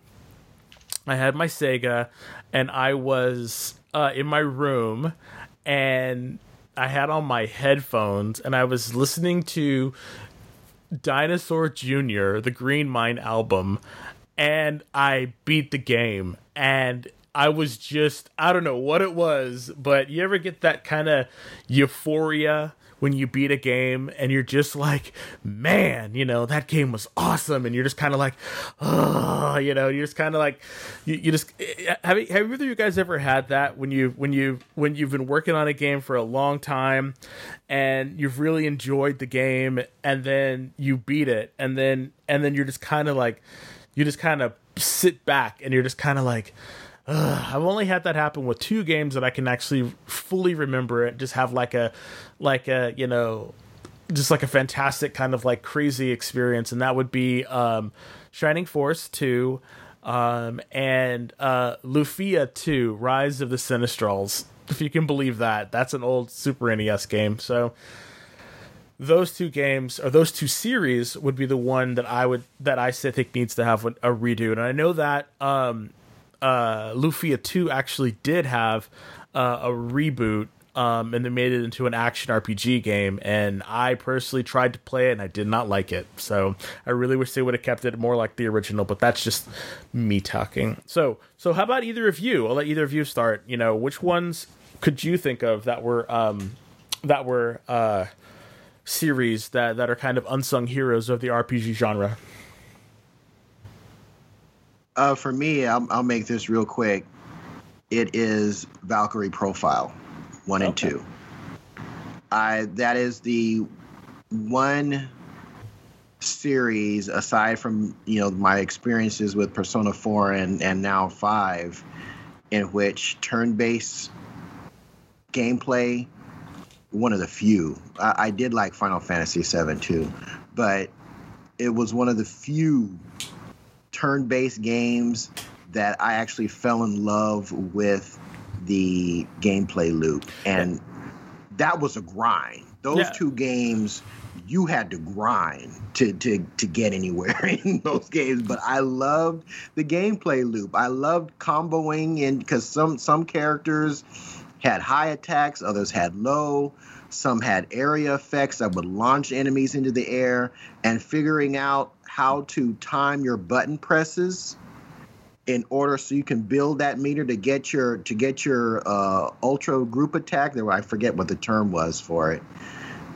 That was just a lot of fun.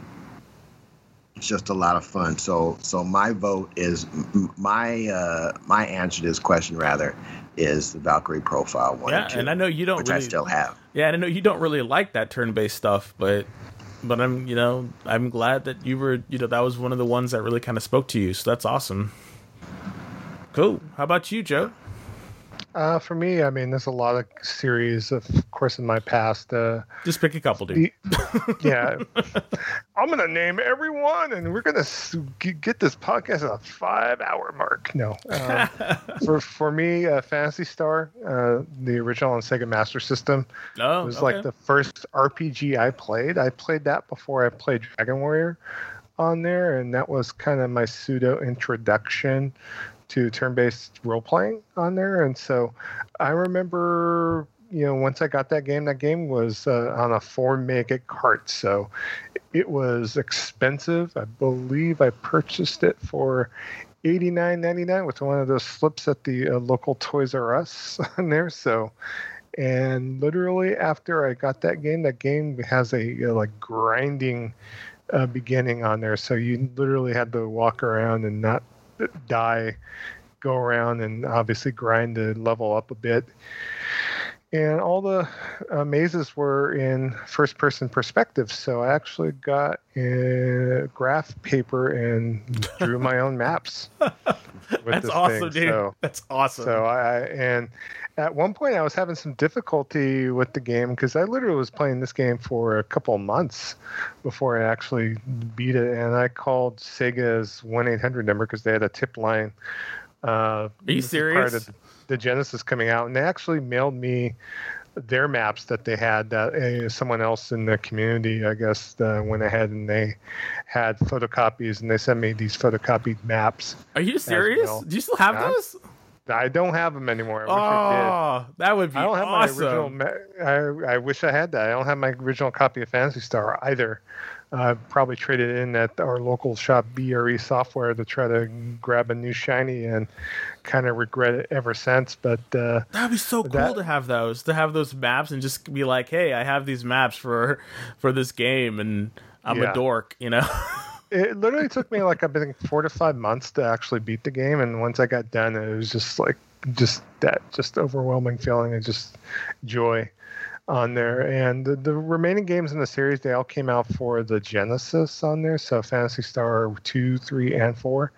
I managed to beat all 3 of those games and play them to completion. And Phantasy Star Online has a special place in my heart too, but that's a whole entirely different game on there. So, but just the aspects of that series, the first game being in first person, obviously the 2, 3, and 4 wound up having like overhead traditional 2D dungeons on there. So the gameplay wasn't in first person. Playing that Train Odyssey kind of brings out that kind of Phantasy Star feeling for me a bit. But also another game that I really have in high esteem is the Grandia series as well. Yeah, so, I played the shit out of the first one.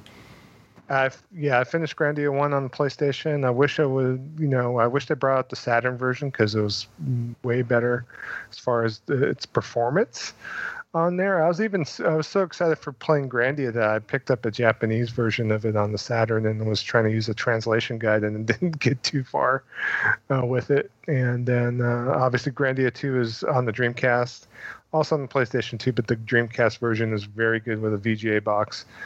Excellent on there. And then of course there's a couple more games in the series. Grandia Extreme for the PlayStation 2, Grandia 3, which I've never played, and I still own it. It's in my backlog, so might be something I need to go back to just to say I played it if need be on there. But those are the 2 series that really kind of both speak to me a bit on there. So, you mentioned all the good bangers, like Breath of Fire series is also good as well. Capcom will never go back to that. Sudoku from Konami. Oh, yes. Yes.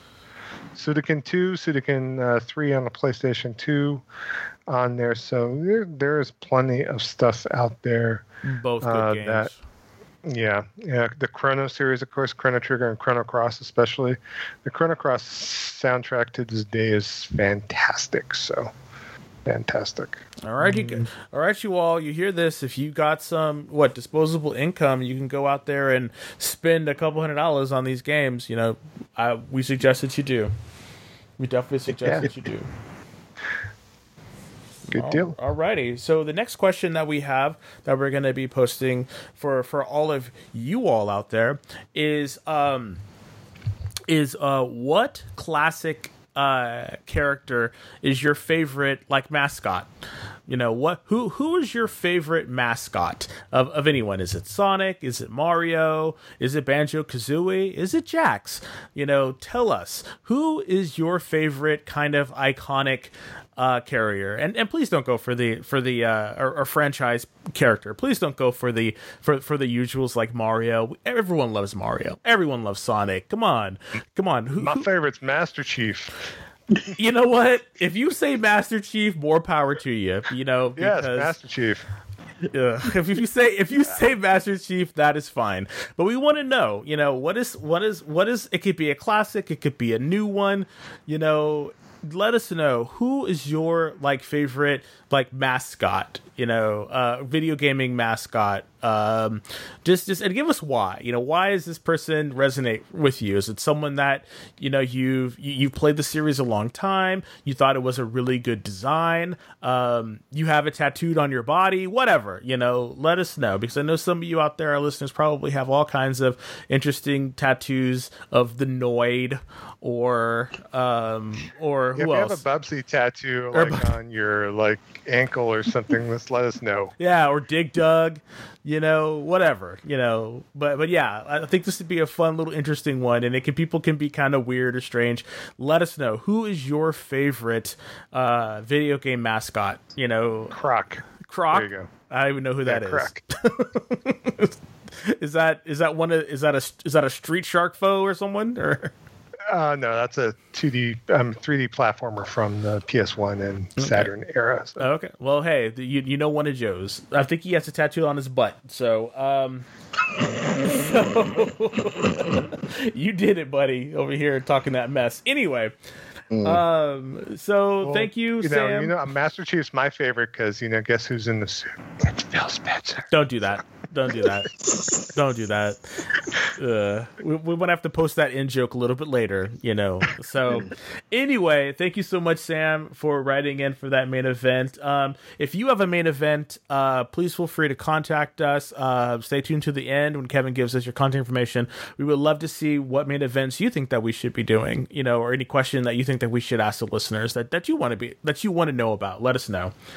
And then we have one announcement that I wanted to share with everybody. Unbeknownst to everybody, I know that we're doing seasons and episodes per seasons, but it looks like we've also been doing them by numbers as well, numbering each one that we've done. And as it stands, this is our 90th episode. Okay, chronologically. So what we're going to be doing is we're going to be counting down the top 10 from each of these shows coming down, and then for each one of these shows we're going to be giving you information about what is going to be happening on our 100 episode, our extravaganza. So please tune in, you know, for the next, you know, 9 episodes. Well, I guess 10 episodes. You're not really counting this one. Well, I guess you can't really count the 100th episode either. But anyway, stay tuned for the next couple episodes in which we'll be telling you what fantastic stuff is going to be going down on our 100th episode. So please stay tuned. Keep supporting us. Keep sharing us out. We love you all. But that is all the announcements that we have for right now. Okay, so I'm turning back over to Kevin. All right, thanks, Des. So, game nights take place on Thursdays, 9 p.m. Eastern Standard Time, 6 p.m. Pacific, typically taking place on PlayStation. But as we mentioned before, we have all the platforms, all the networks. So if there's a game that you'd like to play with us, please feel free to let us know what game that is, and we'd be more than happy to join you. You can let us know what game you'd like to play by reaching us at gamingvessels@gmail.com. Not only can you send an email there to let us know what game you'd like to play, if you have a question for us, if we've said something that you would like to comment on, or even if you'd like to be on the show to get your opinions across to our listeners regarding our favorite hobby of video games, you're going to want to send that feedback to gamingvessels@gmail.com. Social media. We have a Twitter account at Gaming Vessels. Individually, we're also on Twitter. I am at Shonuff71. That's SHONUFF, the number 71. PlayStation Network, I am Shonuff7, same spelling, the number 7. On Xbox Live, I am Shonuff071, same spelling with 071. And on Steam, I am Shonuff71. And also, before I turn it over to my other co-hosts, we have a Discord community, and we're trying to push more content over to our Discord servers. So we have news, general discussion, the usual stuff. So there's no prerequisite or requirement or approval that you need to be a part of our community. Just head on over and jump in. You'll find a link to our Discord server wherever you download our podcast from whatever podcast aggregate that you use. So, Des, where can the folks get a hold of you at? Alrighty, you can always find me on either Xbox Live or PSN at Nemo Tigger, NEMOTGGR, or you can find me. If you try to be our friend or send us a friend request, please let us know how you found out about it or mention the show or something. Because we get a lot of bots. I know you probably do too, and nothing against them, but we just don't want to be their friends. It's just real people, please, and they know why. And you can find me on social media at the Nemo6. That's TheNemosix. Joe, where can people find you, buddy? On Twitter, I can be found at Joe Fongul, JoeFongul. And then on PlayStation Network, on Nintendo Network, and on Steam, I could be found under the username Kamunagara, Kamunagara. And then on the latest, greatest Xbox extravaganza, I am known as Kamunagara, same spelling, 6995 on that. So come and join me playing some Crackdown 3 and whatever other assorted items de jour. So Game Pass father. Yeah. Yeesh. Yeesh. All kinds of smart delivery fun. All right. You know it, man. So, all right, folks, that is going to bring this episode of Gaming Vessels to a close. We want to thank you for hanging out with us and listening to our repartee regarding our favorite hobby. For Des, a.k.a. the Bay Area Terror, and for Trader Joe, a.k.a. the Food Max of Gaming, who will maximize your gaming dollar, I'm Shonuff71, letting you know that we'll be back next week. Peace.